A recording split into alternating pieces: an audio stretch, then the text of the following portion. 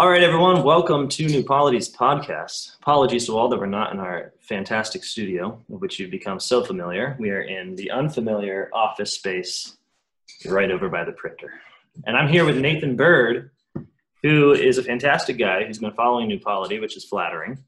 But besides that, he has another great characteristic, which is profound interest, it seems to me, in local politics. So, from Chattanooga, here's Nathan. How you doing, Nathan? Doing well. Thanks for having me. Chattanooga, I know almost nothing about, but I have heard that it is a site of some great walking and hiking trails. Yeah. So Chattanooga is kind of become the Denver of the Southeast, I guess. A lot of people have been calling it. You can go 2 hours. It sounds like a slur. I don't know. That sounds like a slur. Oh, yeah. I hesitate to really embrace that label, but it gets the point across that we are a great city for outdoor activities. You can go two hours in any direction and have world-class rock climbing, mountain biking, hiking, whitewater rafting, anything that doesn't involve snow. You can do it here. Well, it's awesome. I mean, the reason I know this is because Steubenville, Ohio is many things, but a hiking natural beauty place it is not. But there's some very entrepreneurial spirits who are trying to get a trail. If you've heard of the National Rails to Trail program, they have a potential route that very well could go across our Market Street Bridge, goes across the Ohio River. And so there's a contingent of people here who are all working on getting the trail to go right down our downtown. And one of the cities we're looking at is Chattanooga, as a place that sort of integrated some of its commercial activities with a hiking outdoor scene. That was part of the renaissance of Chattanooga back in the 90s. We put in an aquarium. At the time, it was the biggest aquarium, I think, on the East Coast. I could be wrong about that. Biggest freshwater aquarium. That's it. Yeah. And as part of that, they put in a river walk.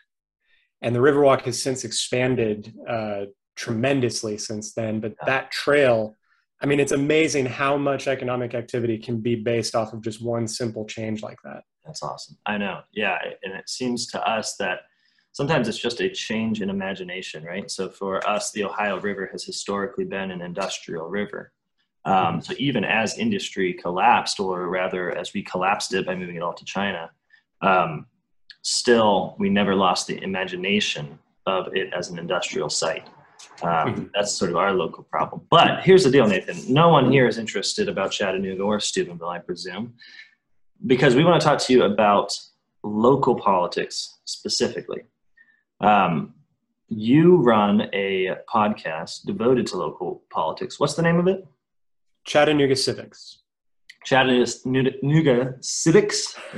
That's it. Nooga is a hard thing to say before anything else, actually. And that's marvelous. And I haven't met anyone that's specifically devoted to local politics besides a kind of local crank who does a radio show around here that seems to just want to stir up fights between locals at 7 a.m. in the morning. I don't think that's every town has one of those. That is an old institution, man. Yeah. So it's interesting. I have not looked very hard for other examples of people doing what I'm doing. The only other one that I know of is Lexington has a bigger organization. Actually, they have a full-time staff of, I think, 6 people, which to me is amazing that they've been able to grow it to that point. Yeah. I'm just one guy. I do this on the side. This is a hobby. Yeah. And there's Lexington, there's a lot of local puff pieces, right? There's a lot of city magazines that are basically adverts for the tourism. But no sense of either tourism or touring to pull in companies to come, move your headquarters here or whatever. Yeah. It's either actual tourism or economic tourism. Colonize us, baby. Yeah, sure. Yeah.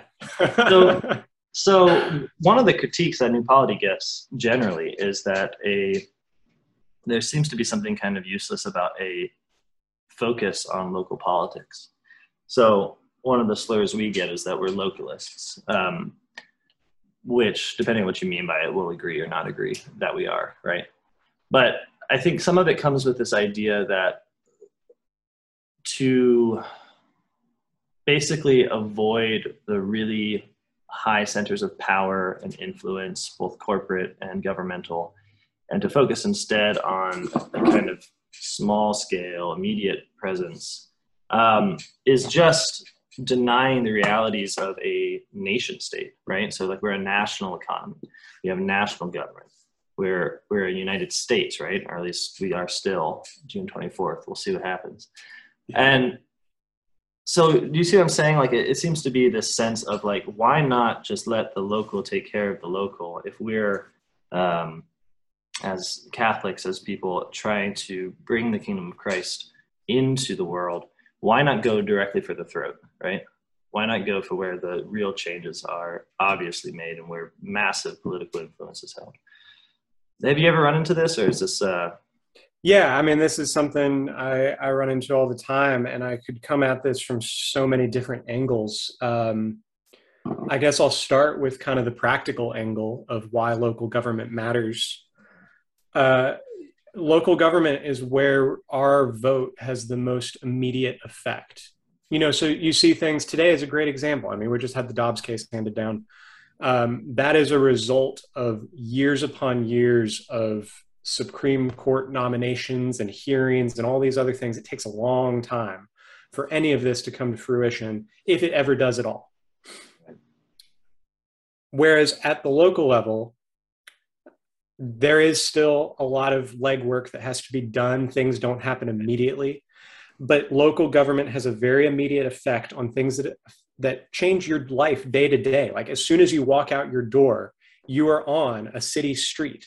You're walking down, if you're lucky enough to have a sidewalk, it's a sidewalk that the city installed.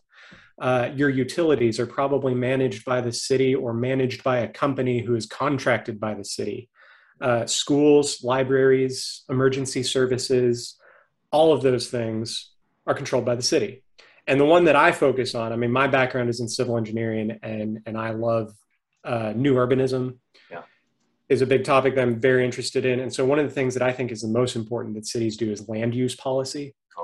So you all did Good Soil. It was like a little 2-part podcast with a local farming family.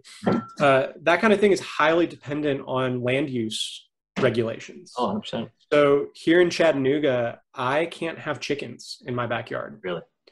Because of zoning regulations. You know, there's a lot to be said about walkability, about spaces for festival, about these things that are heavily influenced by our built environment. I mean, you guys have the First Friday Festival in Steubenville, and you have it right downtown in the middle of the only block in the whole city that actually has tall buildings. And it adds so much character. It adds to a sense of place, that this is not just a parking lot that could be any Walmart parking lot in any city in any country. This is downtown Steubenville. However small that is, it is the character of the city. And all of that is influenced by local land use policies. There's a couple of quotes. You know, Churchill said, "We shape our buildings and thereafter they shape us." And I think that's really important. Our buildings provide these spaces for community building. Right. And the way they interact with the street, the way they interact with each other actually is part of what builds a community. Yeah. And you get into how zoning codes and how local regulations, local government impacts that.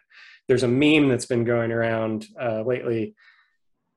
There's a quote, it's been pulled, and people pull little pictures of like video game cities and different TV shows. And it's this quote that's been spreading around: "This kind of smart, walkable, mixed-use urbanism is illegal to build in most American cities." And it's become such a meme that it's been imbued with a certain level of irony. Sure. But I see all those memes, and there is, in my mind, no irony whatsoever, because it is exactly true that downtown Steubenville could not be built today because of how close it is to the street, because of how close the buildings are together and how they relate to one another. Right.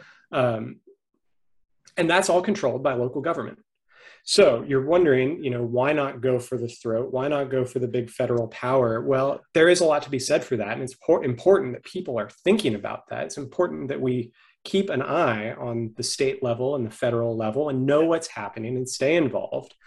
But if we don't focus on local power, we're abdicating our responsibility to our own city, to the people who live next door to us. Yeah. And there's a relationship that gets built there. You know, you talk to people and you ask them who the president is, and almost everybody's going to tell you who the president is. Right. Probably the vice president. Most people might know their senator. Mm-hmm. You get down to, you know, who's your state representative, you start getting a couple raised eyebrows, and then you ask, who's your city councilman? Yeah. And most people will be like, what's that? Right. But I know my city councilwoman. I have spent, you know, a couple hours talking to her after community association meetings.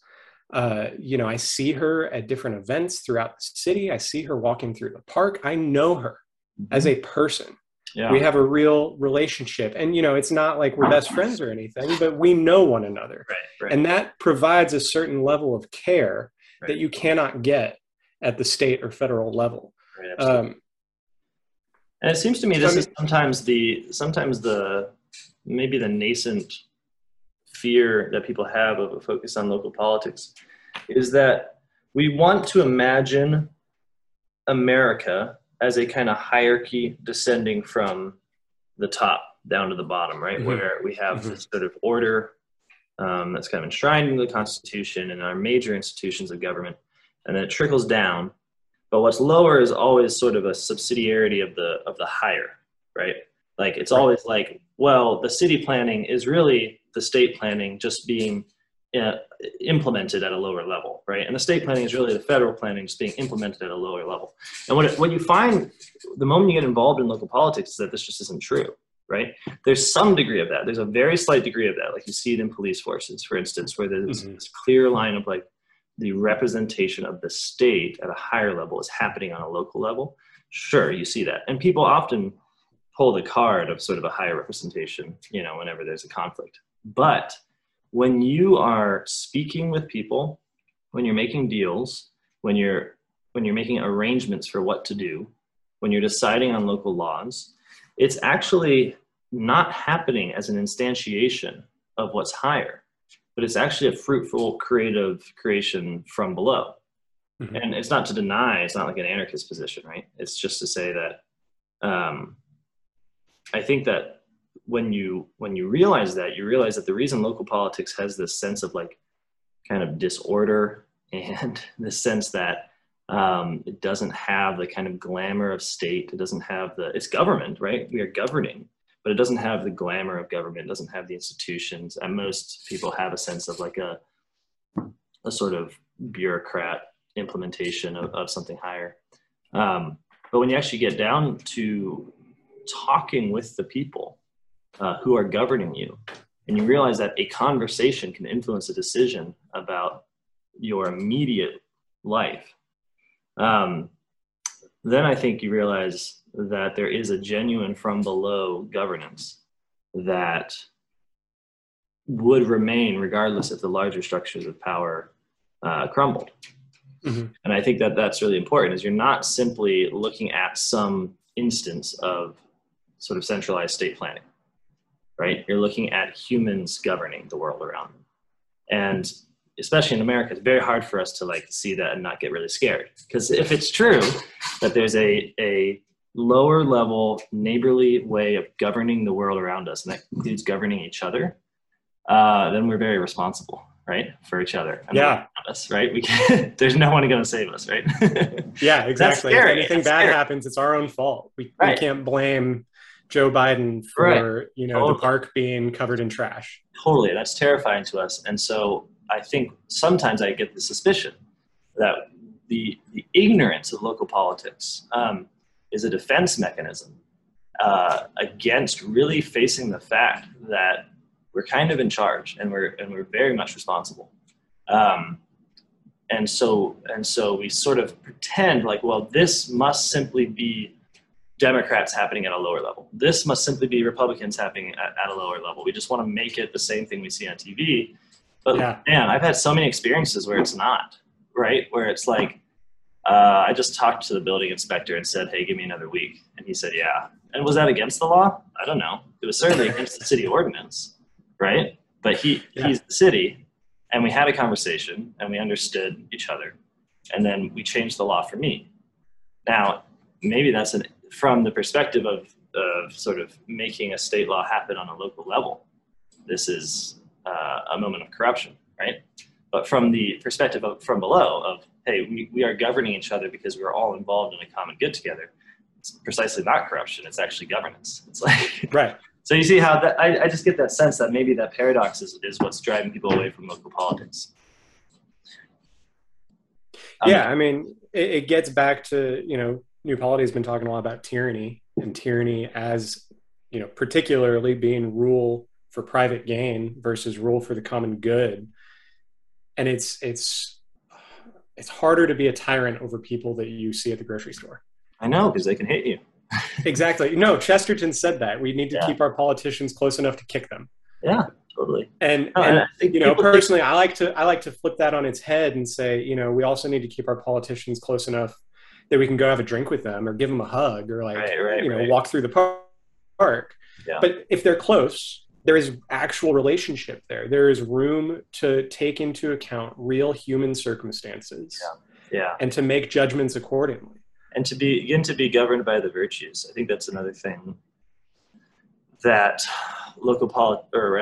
national politics allows, is that the political, so not to get too theoretical about this, right? But liberalism basically posits the idea that the political is free of judgment from the perspective of virtue, right? Mm-hmm. This is like, you can see it in a million ways, but basically the idea that it's this political neutral space that's free of any particular religious orientation besides one that we extrinsically apply to it every now and then.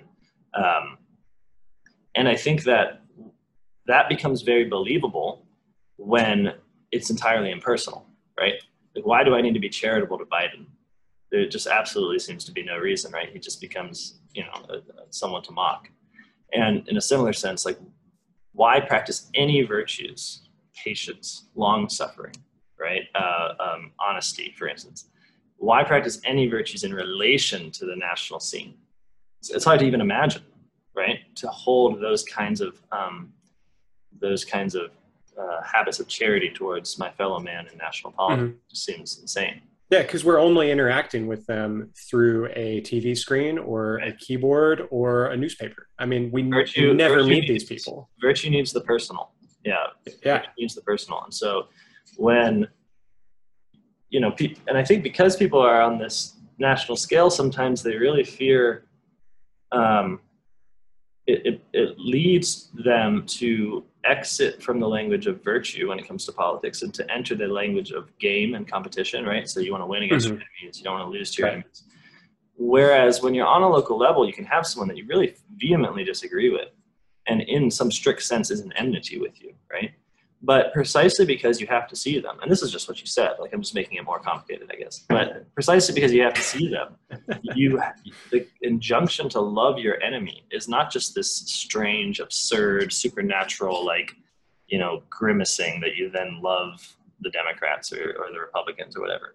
It's that there's a particular person who you share goods with, and you share goods with, you share streets with, you share trees with, you share air, water, space. Like you love your enemies because there's good in them, even if there's only the goods that you share, whether you'd like to or not.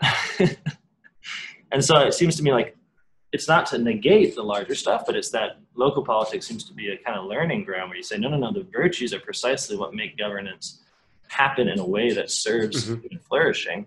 And there's a reason why forgetting that leads to the sense that the larger bodies of governance, in fact, are inimical to human flourishing, as I think most politically conscious people seem to take as their presumption, right? Yeah, I mean, the local is where politics becomes personal, and that's really the heart of it. Yeah, and so virtuous, or like at least capable of virtue. Right. And also a little scarier, right? Like, so there's been a lot of, because there is always the fear of violence and retribution and actual coming to blows, which again, like we can be as radical as we want against like the leftists, right? Or like against the right wing. You can say all sorts of just horrifying things about them. And I think for people who are alienated from their locality, it tends to create the kind of conspiratorial, like, large system thinking, where there's really no endpoint to how, I guess, radicalized, right, you might be. Whereas when you're kind of checked by the reality of what's around you, it's not that you become less radical, you become more radical because you're being radical with your neighbors and like right. about particular people. Like you're actually forced to reduce things to personal motives, like realizing that people in fact run the world, I think is a little bit terrifying. But you've been correct. And I think, right? Yeah. So, I mean, what I do, the biggest issue I see with local government is lack of information. That's the first step that exists in nearly every city. You see, and there's a lot of reasons for this, one of which is that, national media corporations are buying up local news stations and basically extracting as much wealth as they can before they crumple them up and throw them away.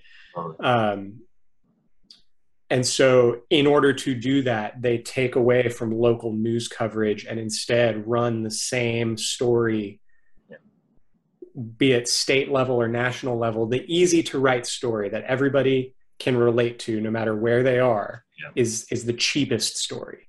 And so they run stories about national government, even though it's supposed to be a local news station. And so you see this shrinking of knowledge about local government, what it is, what it does, and how it operates. Yeah.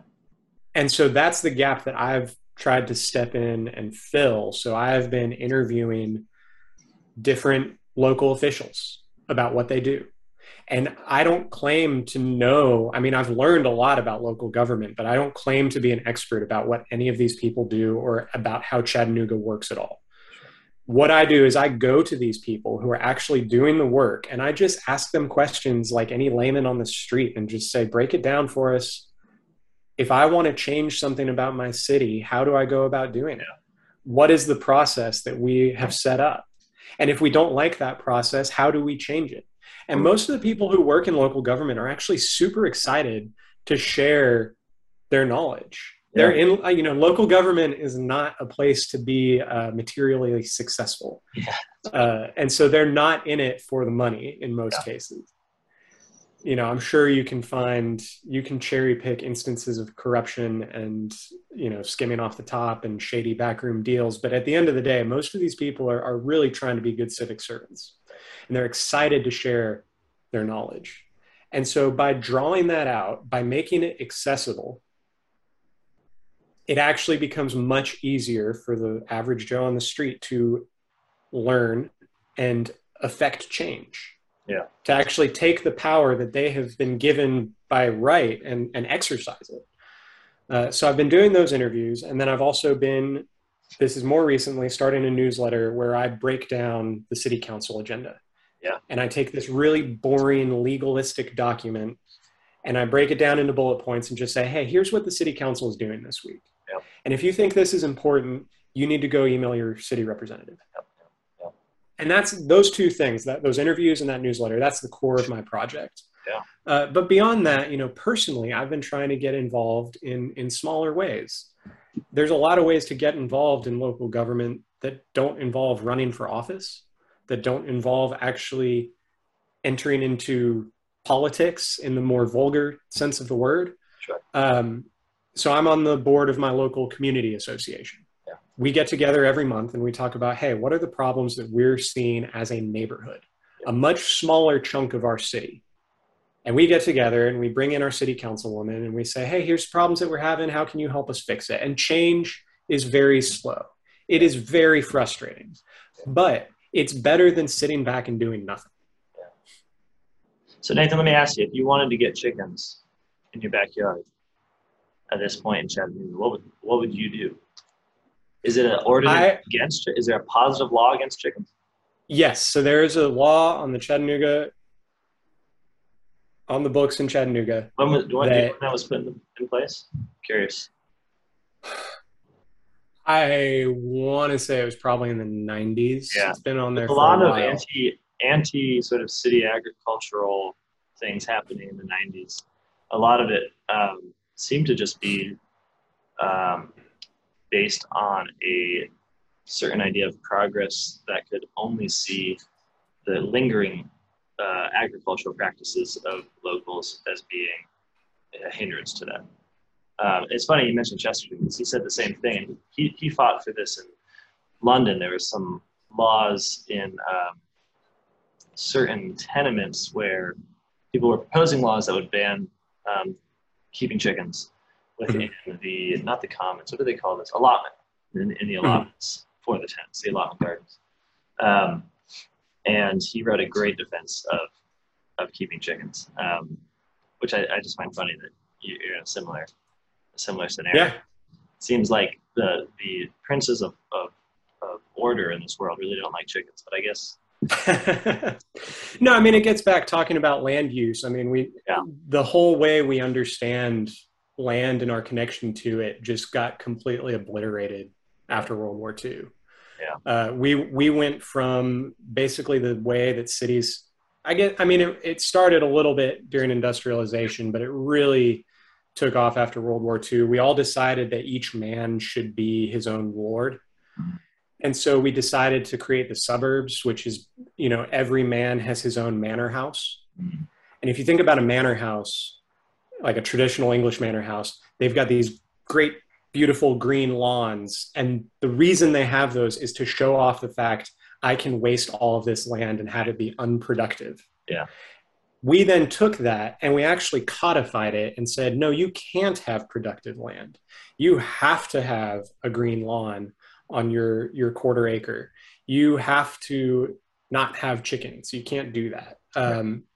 And there's instances of this, in different cities, it's to greater or lesser degrees of leniency. But in Chattanooga, in order to have chickens, you need to either be in an agricultural zone or you need to have at least 5 acres. Wow. Which in the city limits, that's really a lot of land. No one's got that. And so especially lately, I mean, inflation is like 8 or 9% right now. And I was reading an article the other day, actually, that eggs they've inflated at 25%. Yeah. It's one of the highest increases of any item on your grocery bill is eggs. And so to get back to your question, how would I go about changing that? It's a slow, frustrating process. And I'm starting kind of easing into it and just nudging my city councilwoman. Every time I see her, she's probably sick of me by now, but every time I see her, every time I email her, I'm just like, hey, so when are we getting chickens? Right. Yeah. When are you going to change that law to say we can have chickens? Yeah. I mean, it's you get to feed them trash and they turn it into eggs. I mean, I know it's magic. I think people think of it as from a grain, like a feed perspective, right? Like you're buying grain, but that's only to supplement. Ideally, you're making enough from your kitchen scraps that you're just, turning banana peels and such into eggs. Yep. And it does seem, I think you're dead on that the idea of, right, there's so many influences here, right? But the idea that productive property in the literal sense of like productive land only occurs at a level of scale, like a high level of scale is, I mean, you don't want to get conspiratorial about it, right? But it's just obvious that like if everyone had a chicken, that would mean a lot of very large sort of chicken feedlots would be out of business. Yeah. And so I do think that there's a certain, if not direct lobbying problem, well, I wouldn't be surprised if there's direct lobbying, but if not just that, also a sort of cultural, what's the word, compartmentalization of life. Mm-hmm. I mean, call it capitalism, call it modernity, but from the beginning, it's always been involved in creating greater efficiency by splitting up tasks, right? And it seems like we apply that a lot in our urban planning, right? Like that there's agricultural zones, right? And there's commercial zones, there's industrial zones. the idea that a human life could be both industrious, commercial, agricultural, and residential, like, doesn't even occur to us because we're so used to the factory line, which splits everything up for greater efficiency, that we essentially look at our city and do the same thing. And it seems to me that a lot of what Catholics need to be doing in local politics is asserting more radically that it is not, cities are not simply centrally planned, but rather the central plans come from a recognition of the customary and normal behaviors of people who are living together in the first place, right? Like, if people are keeping chickens, let them keep chickens. But obviously we're working. And you see that in the places that people love to vacation. You go to old towns in Europe with these narrow, winding streets, and you fawn over how beautiful it is, and you know how everybody has their nice little corner cafe. And then you come home and you say, if anybody takes away my parking spot, I'm going to riot. And it's just like, you can't have both. We could have those beautiful European towns. It would take a lot of time. It takes a long time to build a town like that, but we could have that. But you have to make sacrifices for that end. And you have to become comfortable with the fact that you are living in community with other people. I mean, so much of suburbanization is the same problem that you're getting at, talking about state and national government, where it gets back to the central tenet of liberalism. Like, we are all in competition with one another. And that leads to a lot of viciousness. Whereas if you recognize the fact that I am connected to my neighbor, and I'm connected to the person down the street, and we can all work together or not to build a town where we are all better off. And if that means I have to smell my neighbor's chickens, so be it. That means I might be able to go knock on their door and say, hey, your chickens kind of smell, but could I have some fresh eggs? Right. And we'll call it even. And we'll plant a hedge. Yeah, totally. Yeah, and it seems like we don't recognize the sacrifices we're already making that are just normal, right? We're all smelling each other's cars. You know what I'm saying? Yeah. Oh, yeah. It's similar in Steubenville. Parking is king but it's really interesting, right? Steubenville experienced a rapid post-industrial decline after the great sellout to China that we had involved ourselves in for a while. And one of the consequences of this is that you could basically presume that your downtown was deserted and that you could park right next to wherever you were going to go. Now that with a lot of work, a lot of revitalization effort, this is no longer the case. It's sort of a drama, right? One thing that I like to do, though, speaking of land use, is I measured out the number of feet, I forget the number, but the number of feet that it takes to go from the end of a Walmart parking lot into the supermarket section over by the milk in the super Walmart. And it's longer than a city block. Right? I'm sure a Walmart with a parking lot is probably 4 times the size of Steubenville's downtown. Totally it is. And so people, it's this thing of perspective. Like, I cannot possibly imagine parking 1 block over and then walking into a pedestrian zone, right? So this makes the pedestrian thing like evil and abnormal. When you're walking 3 times as far to get from your car to a market.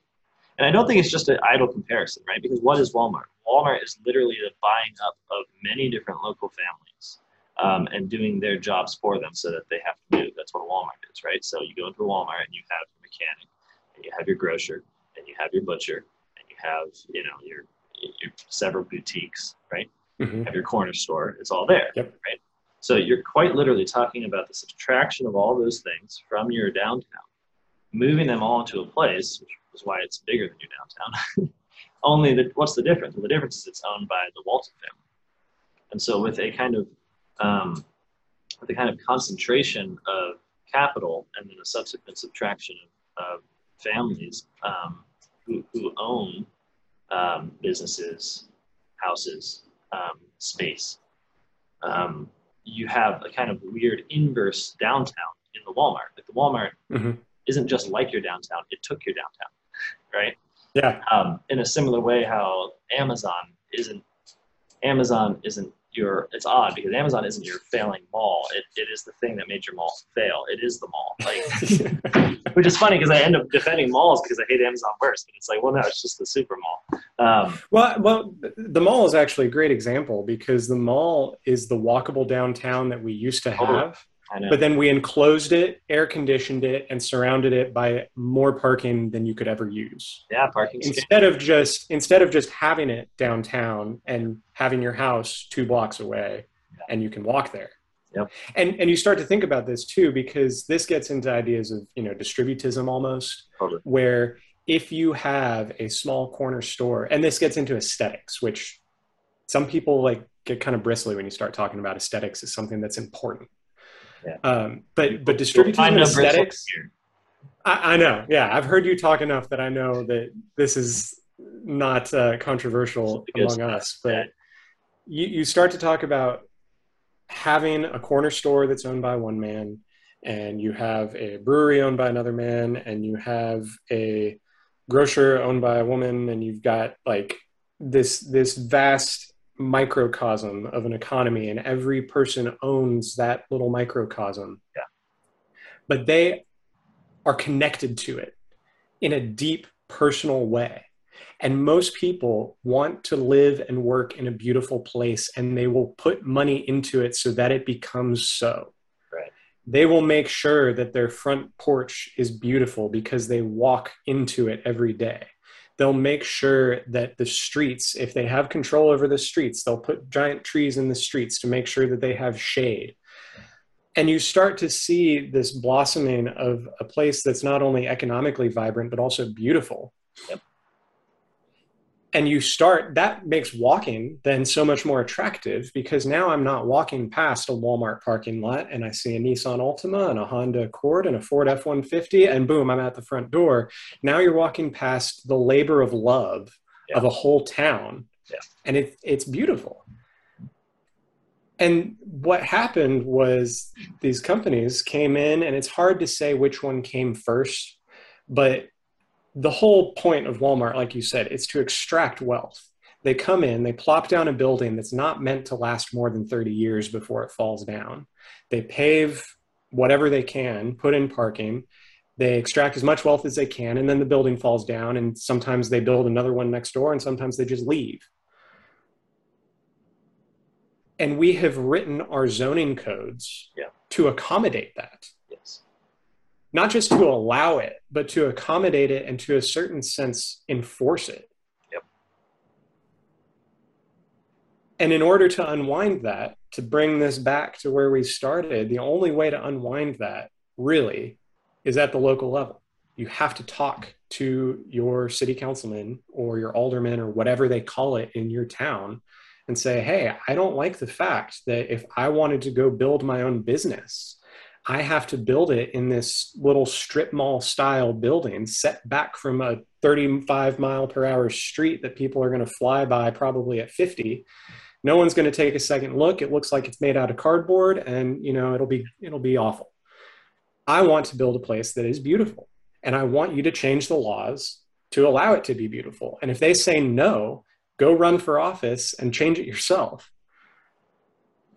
Yeah, no, I think you're dead right. And I think that that accommodation given to corporations is, it frankly has destroyed the world. It's not that our world anyways. It's not that we don't have the capacity for resistance. It's that we are inheriting a decision not to resist the kind of strip malling of America and the priority of the automobile over the human person. Which seems to characterize most of American life. But at the same time, I want to know how you avoid that when you're busy revitalizing the city, right? Because it seems to me that what happens is something like this. In the first stages of revitalization, and I'm saying this like it's a program. It's not a program, right? It's just something people do because people want to be happy. So It's not like I implement the revitalization plan. It's like, no, like insofar as just people pursuing a common good, things that are dead come to life. That's awesome.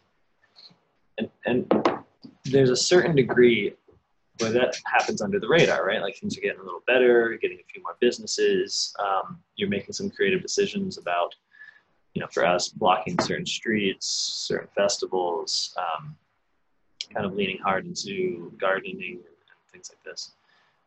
Okay, life's getting a little better, but there's this limit point where that becomes profitable, where it becomes an extractable wealth. It becomes a tourism economy. Yeah, I mean, either tourism economy or just literally you start to ping up on the algorithms, right? Because if we increase the population of a neighborhood because people want to be a part of a certain movement, and they're fixing old buildings and they're fixing old houses that have been, empty for 20 years or whatever, eventually you become a viable place for a Subway. And then you work a little harder and you become a viable place for a Chipotle.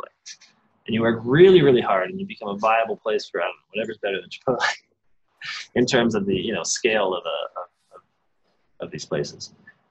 But then once that happens, it's like everything turns back on its head, because these companies that ultimately want to know that if they're in beautiful places that they can make money, if they're in populated places they can make money, if they can be in pedestrian places that they can make money, if they can be in places with a cultural scene, kind of festival, musical scene, then they can make money. Once they come in there, they bring with them an ethos that is antithetical to the human desire for flourishing that preceded it, right? So they, by the necessities of national organization, need parking, need space for truck entrance. Truck entrance is just massive for some of these places. Yeah. Need a drive-through. You know what I'm saying? Like they need to destroy competition by definition. So it's almost like we want to revitalize here in Steubenville, Ohio, but not too much, Lord, make me revitalize, but not yet. So there's a couple ways to combat that, just off the top of my head. Yeah, the first is relational. Yeah. And the idea that, okay, we have a burrito shop already. I live in a neighborhood. We've got a truck that comes by every Tuesday, and they have Taco Tuesday out of their food truck. Awesome. And everybody loves it. And if a Chipotle came in, we would all have to work together and actually make a conscious effort to not buy our burritos from Chipotle, but continue to buy from the burrito truck that comes every week, because they're a part of our community. Right. And we want to see them thrive. We don't want to see Chipotle come in, extract as much wealth as they can, and then leave for the next city as soon as we become unprofitable. Right. And I think what these corporations do is they take our people, right? So the franchise model, the manager model, is that the thing that tastes like ownership but doesn't feel like ownership is managing your own franchise, right? Owner. No, you're not. You're a higher paid employee, but they lean on this because they makes it feel like it's local, right? Right. But you don't look at what matters sometimes. You're like, oh, my guy manages the Burger King. It's like, right, but the profits go out of the city. Right? Like he doesn't make enough of that Burger King job to then have his own productive property. Right? The point is that, and the way franchise fees work, it's even more insidious. It's not that the profits leave the city. It's that they pay a franchise fee every month that is constant, no matter how well or poorly the restaurant's doing. So this poor franchise owner could be going under. He could be cutting his own salary in half, but he has to pay that franchise fee no matter what. I didn't know that. Is that true of pretty much all of them? I don't know the particulars, but I know that's a common model. It's just a flat fee, and you just say, hey, this is the franchise fee. This is what you pay us to use our name, our recipes, and our supply chains. And it's up to you to manage. Right. You can pay your employees however much or however little you want in the confines of your economy or your legal system. And we're going to take your money and give you this name. Right. And that's all you get. Wow. I forget where I was going with this. So I mean, there's the relational aspect of just banding together and saying, hey, if anybody is tempted to this false ownership, or if anybody is tempted to this job, we need to work together to find a more desirable option. Sure. Totally. We need to actually work together to work not just for profit, but for the common good. I mean, this goes back to the stuff you guys talked about in the Good Money series of just like profit cannot be the primary motive. It has to be the common good. And if you make profit following the common good, that's great. Then you can build more common good. Right. Yeah. But if you're chasing profit, you're immediately going to go to that franchise model because it's the quickest way to get into the black. Yeah. Yeah. Seems so like there's sorry, I was going to say, it just seems like Catholics can make a lot of good use out of the nonprofit model, precisely because the nonprofit as a legal entity is weird from the perspective of American politics, because it's actually just by law doing what you're supposed to do with profits, right? Because the point is not that you don't make money, right? That's not what a nonprofit is. A nonprofit is just an institution that puts all of the money it makes back into what it does. And that can include salary, that can include, so you can work for a nonprofit and make enough money to feed your family and have a home and all that. But you think about that, we're like, okay, this is this distinct thing as opposed to the normal thing. It's like, no. Catholics should just run institutions as nonprofits. And we're able to, because you can do anything as a nonprofit, right? You can do a restaurant. You can do, all you have to do is say, hey, this is for the town. This is for these people. This is for this underprivileged population, whoever you're serving. Just name it, become a nonprofit, no problem at all, and just make sure that every penny goes back to the work. And by doing this, you're not like depriving yourself. You're actually just doing what the Christian tradition has timelessly taught, which is that no man should have more money than he needs for his vocation, for his office. That's just enshrined in law in a weird way in America. But it's like, I do find that Catholics should take advantage of that. Like, why not just have a nonprofit bagel store? All you're saying is that my bagel store will remain local. I will not sell out. Just putting a legal promise on that at the beginning. I know there's more to it than that, right? You're not paying taxes, I guess. But that's yeah, and there's a lot of paperwork that comes with that and all that sort of stuff. But at the end of the day, it sounds worth it, Yeah. So there's that aspect to avoid that. Being a victim of your own success is essentially the problem we're trying to deal with here. And this is a problem that I've seen in person, both here in Chattanooga, and I spent some time in Nashville, and Nashville is like the biggest boom town in the city for the past decade. And you see this kind of vibrant, local, kind of weird, crunchy economy based mostly around music and a bunch of hipsters has now been commodified and is being sold wholesale to the highest bidder. And that's starting to come to Chattanooga as well. So you can use relationship to combat that phenomenon. You can also actually turn the very zoning codes that we bent over backwards to accommodate these extractive businesses. You can turn around and use those to build community. So you can ban drive-throughs. You can ensure a certain form of city building where it is not attractive for McDonald's to plop down their standard block building. And if they want to come to your town, if they deem it worthy to bend over backwards to come to your city because it is so attractive to them, they can build on your terms. Totally. I mean, you don't have to bend over backwards for them. Make them bend over backwards for your town. This has been done. Yeah, you see it. I mean, I see it in Europe all the time. It's hilarious sometimes walking through Oxford that I would walk past like 3 Kentucky Fried Chickens. That has its own problem. But one thing that England got right in that drastic mistake was they didn't, I mean, granted, this is Oxford, right? So it's one of the most historically regulated cities in the world, I'm sure. But, I mean, these are Kentucky Fried Chickens that have to build within the existing architecture. Now, Oxford, even then, had its own kind of mall situation that is really horrible. But within the historic downtown, it's like, I mean, you would never expect to see what essentially looked like somewhere Shakespeare grew up be kind of inhabited by a Kentucky Fried Chicken. But it was not besides the garish signs, it was not detrimental to the actual architecture of the street. Right. I think so, yeah. So obviously it can be done. I mean, Europeans are better at this because they have, I think, more of a disdain for, still a lingering disdain for the kind of American habit of raising everything to the ground and building from nothing. Whether that will last for another 20 years, who knows? But that's a funny phenomenon, because that's just as much a product of the fact that after World War II, Americans had a ton of money and Europeans didn't. Yeah. And Americans used that money to burn our own cities to the ground and build highways. Whereas the Europeans just had to make do with what they had because they didn't have any money to build highways. Yeah. Yeah. Well, I mean, I feel like, Nathan, the conversation we're not having, which maybe we should have another conversation for, is about cars. I am very much down to have that conversation. I'll rail against cars all day if you want me to. Well, I do, but not for this one. Not for this one. No, that's a whole other. So tell me then.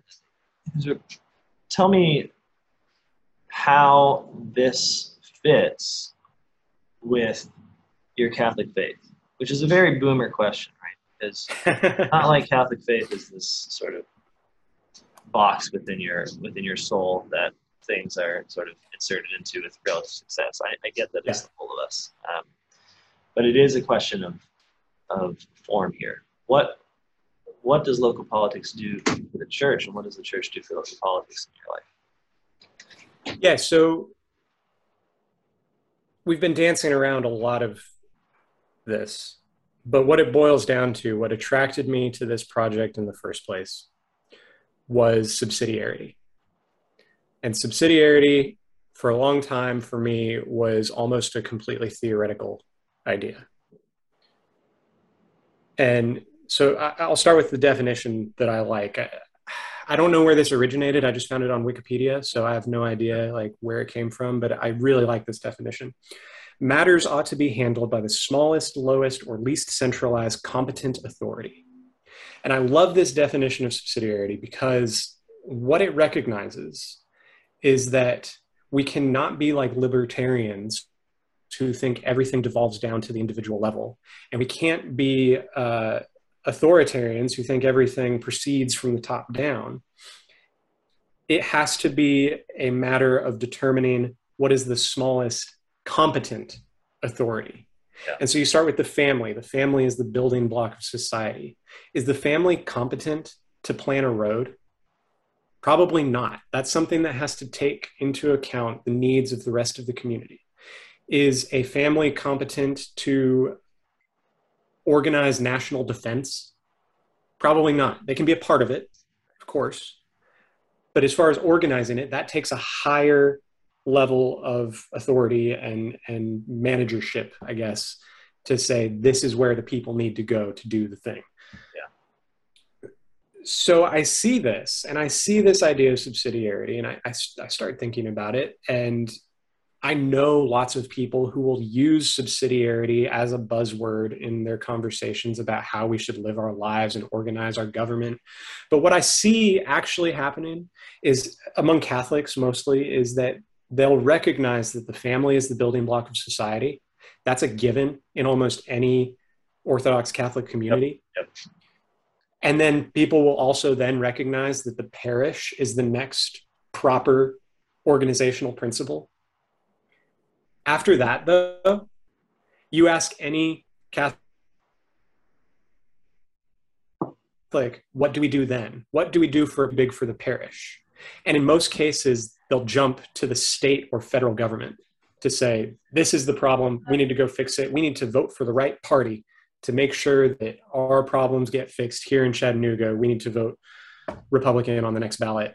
Right. For president. And there's just this huge disconnect. It's this massive, massive chasm between the parish and the national government that needs to be filled in. And the next proper, if we're talking in Catholic terms, the next proper organizational principle would be the diocese. But the diocese so often corresponds to a city. Yeah. A city, a polis, the place where people come together to build up common virtue. If you go back to Aristotle, like that is the purpose of the city. Because at an organizational principle beyond that, now you're no longer physically connected. And so I started thinking about how can I actually embody subsidiarity? And it was very clear that there was a big gap in local knowledge of civics. Yeah. That needed to be filled. Right. And so I just started there. I mean, it's not my podcast and my newsletter there. If you listen or read to them, unless you're reading the same books and pulling from the same resources that I am, and unless you're listening to New Polity, you might pick up on things that I say and the way I word questions that thinks that guy might be Catholic. Yeah. But the way I frame it is that this is for the whole city. Right. This is a project that I'm undertaking for the common good, not just of the church, but of everyone, to bring everyone together into a place where we can work for the common good. Yeah, no, I find that it's very liberating to have that understanding of subsidiarity, because often we get into this crisis where we recognize that genuine goods are pursuable as a parish, but then we're totally stuck on how, I mean, this is phrased as just the problem of being a Catholic in the world, right? Like, okay, so that's the Catholic part. How do we get to the world part? But what I love about the sort of, I don't know, call it like the post-liberal sort of area of thinking is that the pursuit of the good is always Catholic, right? It's always for the whole, universal, and it's always it's precisely the object of Christ's redemption, right? And so when we look towards the city, it's not looking towards this like mute fact of secular space that we need to like go be Catholic towards in some ways, right? It's the presumption that at larger levels, the families that make up the parishes also make up the city.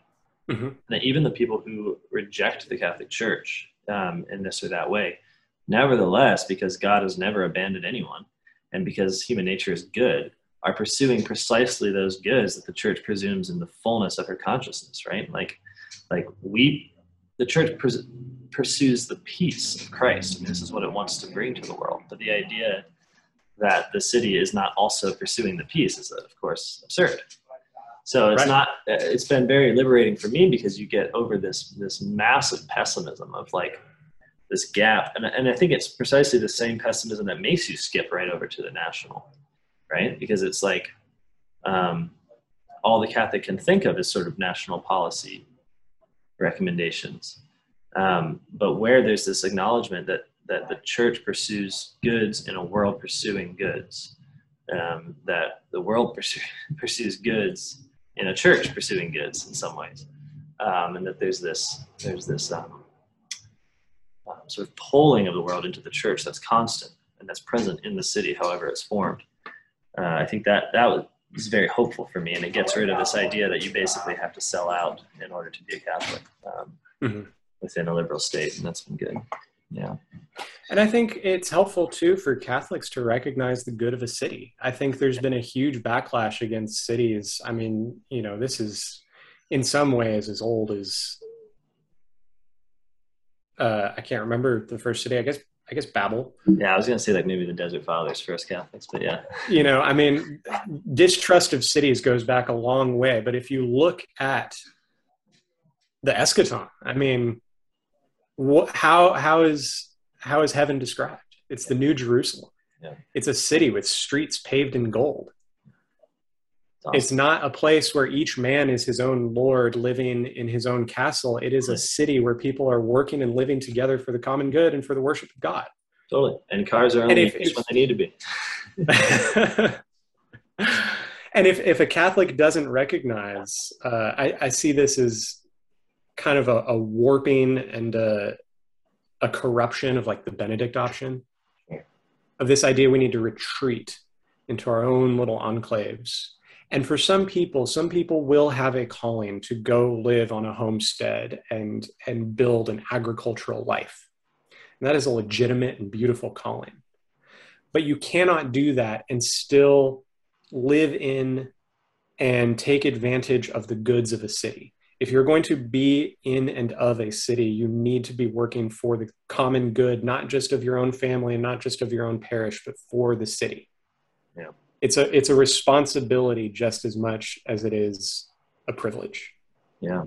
Yeah. I think it benefits us, because then in living for a city, it gives meaning and purpose to our families.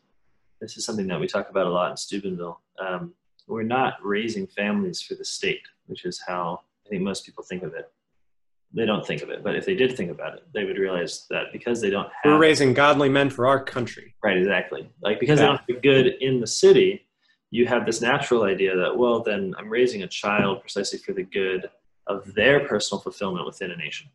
However that looks, whatever they choose to do, wherever it is, a totally fluid, sort of placeless model. But once you have the good of the city as precisely your good, then you're able to look at children and say, you belong here. And this is no longer kind of helicopter parenting, like I want you to stay within the family. It's just that the family is understood as bearing children and raising them up in virtue for the city, right? Mm-hmm. And so there's a way that you're both saying, I want you to go on. You are for something greater. You're for something larger. There's a place for you out there. And at the same time, the family is still included within that whole. So you're able to say, yeah, go forth and stay, and kind of this inhale and exhale with your children. Whereas in most contemporary American parenting, it's simply telling children to leave because there's no perspective that the city is a good for them that also transcends them. The nation just becomes the transcendent out there that we're only quasi involved with as virtual spectators, basically. And that's, really liberating. I find very liberating, right? Because it allows you to love your children and see that love of your children as both an end in itself and a means of loving the city, and then so loving the world as a whole, right? Right. We only can love these, truly love these institutions in the same way that a family loves. You love your family because by God's providence, you were born into that family. Yeah, most of us don't pick our family, it's given to us. And it's the same as you get higher and higher, you have a certain level of choice about what associations you make. But at the end of the day, to truly breathe in the gifts that God has given, you have to pick. You have to make a choice. You can't constantly be searching for the best apple at the supermarket. Yeah. And going over every one for every bruise. And if you do that until the end of time, they're all going to rot. You have to pick one and you have to eat it if you want to enjoy it. It starts with picking something and committing to it. And our families we're born into, our neighborhoods are a little bit more malleable, and our cities are a little bit more malleable, and we can pick and choose and find a place that fits us and fits our vision. But if we're constantly bouncing around from place to place, you're never really going to find any sort of stability. You're not going to have the roots to truly bring forth the fruit that we're called to bring forth. That's right. Well, Nathan, I'm glad you're bringing fruit forth in Chattanooga. I'm going to call it here for us. But if anyone wants if I could, go ahead. Real briefly, I just want to give some practical bullet points of how somebody could start a project like this. And how people can. How do I get involved in local politics? Do I have to run and become a city councilman? No, that is a calling for a few. That is not a universal calling. That's a particular calling. And so it starts with what we were just talking about. Pick a place.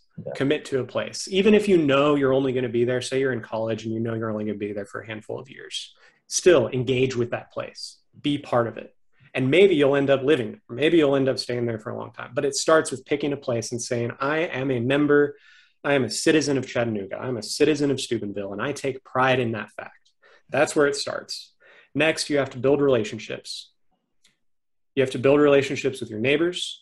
You have to build relationships with your broader neighborhood and beyond. So go to your community association. Go to your neighborhood association. If you don't have one, create one. And this is not a political action. This is literally just people getting together and saying, how can we serve each other in the common good? Next, you need someone. It doesn't have to be each individual person. This is when we start getting away from the universal direction to the more particular direction. Find someone who is willing to take on the burden of understanding local government. understanding the system as it is, and distributing that information. And if anybody really wants help with this, because this is what I do, this is what I've discerned as my calling for this time. If anybody wants help with this, you can email me at chattanoogacivics@gmail.com, and I can help you kind of figure out the legalese of your city charter or whatever organizational document you have, kind of understand the broad overview. And then you have to take that and go take it to your friends and say, hey, if you care about this issue, you need to talk to this person. Right. Bring people together, form those connections. Beyond that, you can actually volunteer with city government. Most cities and counties have a system of boards and commissions and things that are not elected, they're appointed. So talk to your representative, whether that's your city councilman or your alderman or your mayor, or whoever that might be, who you should have a relationship, know them, know their name, and have them know your name and know what they care about. And then volunteer and say, hey, I heard there's an opening on the planning commission or on the public arts commission or whatever commission your city has, and say, I'd like to volunteer. I'd like to get to know this aspect of city government and provide recommendations on how we should build up the common good in this way.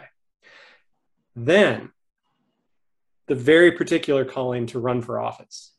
That's the last one. I mean, that is not for everybody. It's a huge time commitment in most cities, and it's not something to be taken lightly. But the great thing is that you do not need to run for office to exercise power at the local level. It all starts with relationship.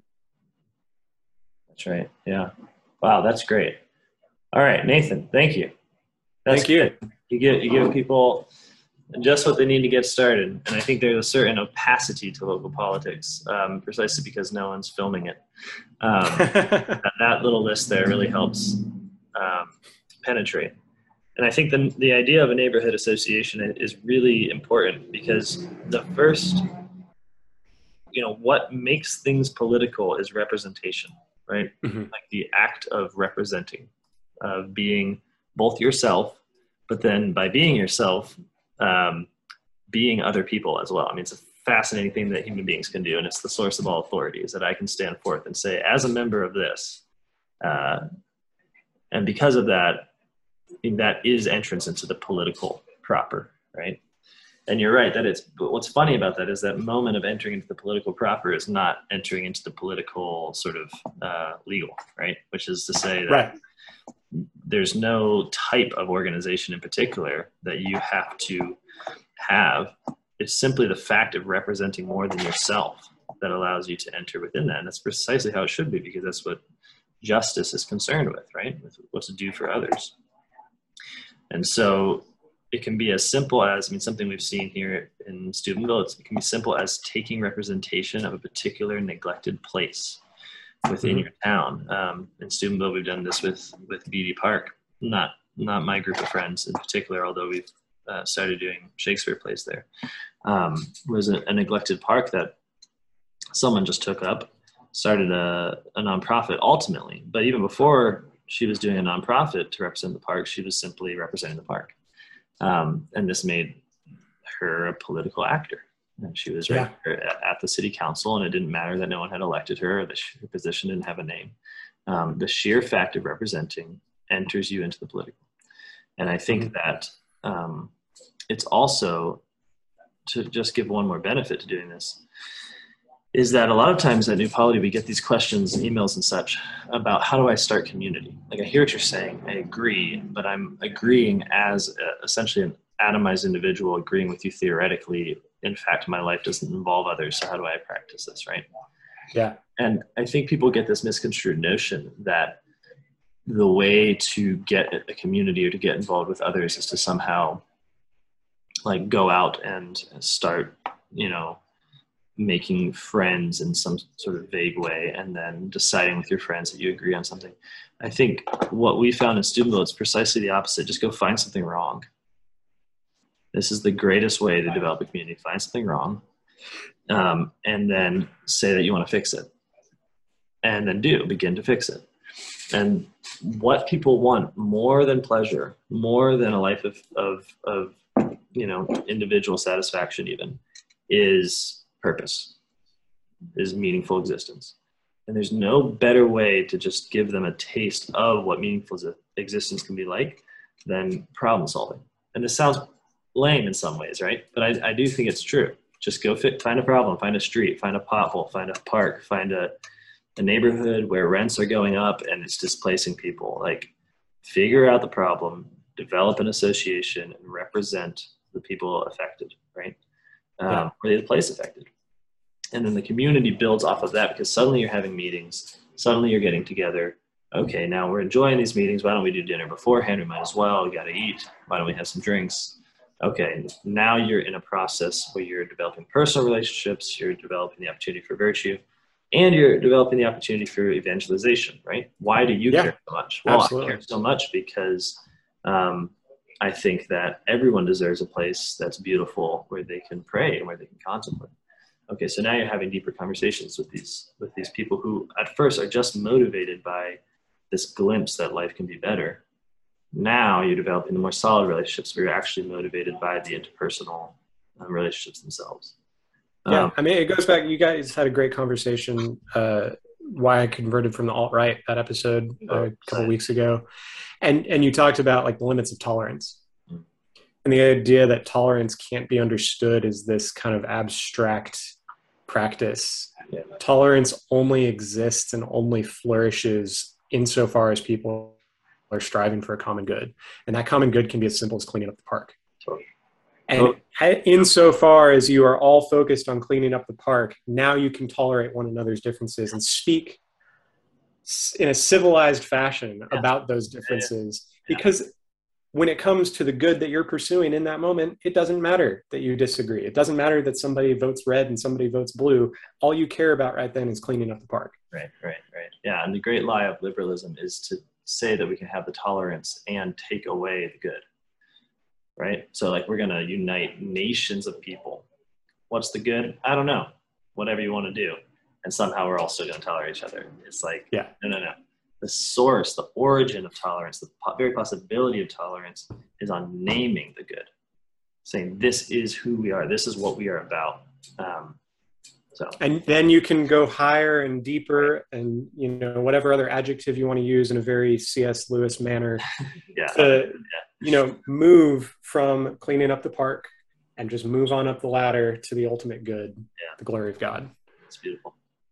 All right, Nathan, I hope this inspires some people to get into local politics. One more time on where they can reach you. ChattanoogaCivics@gmail.com. Okay, and you know where we are, New Polity. We hope you keep reading. I'm sure we'll be talking to Nathan again in the future. I hope you guys are all having a great day. God bless you. Goodbye.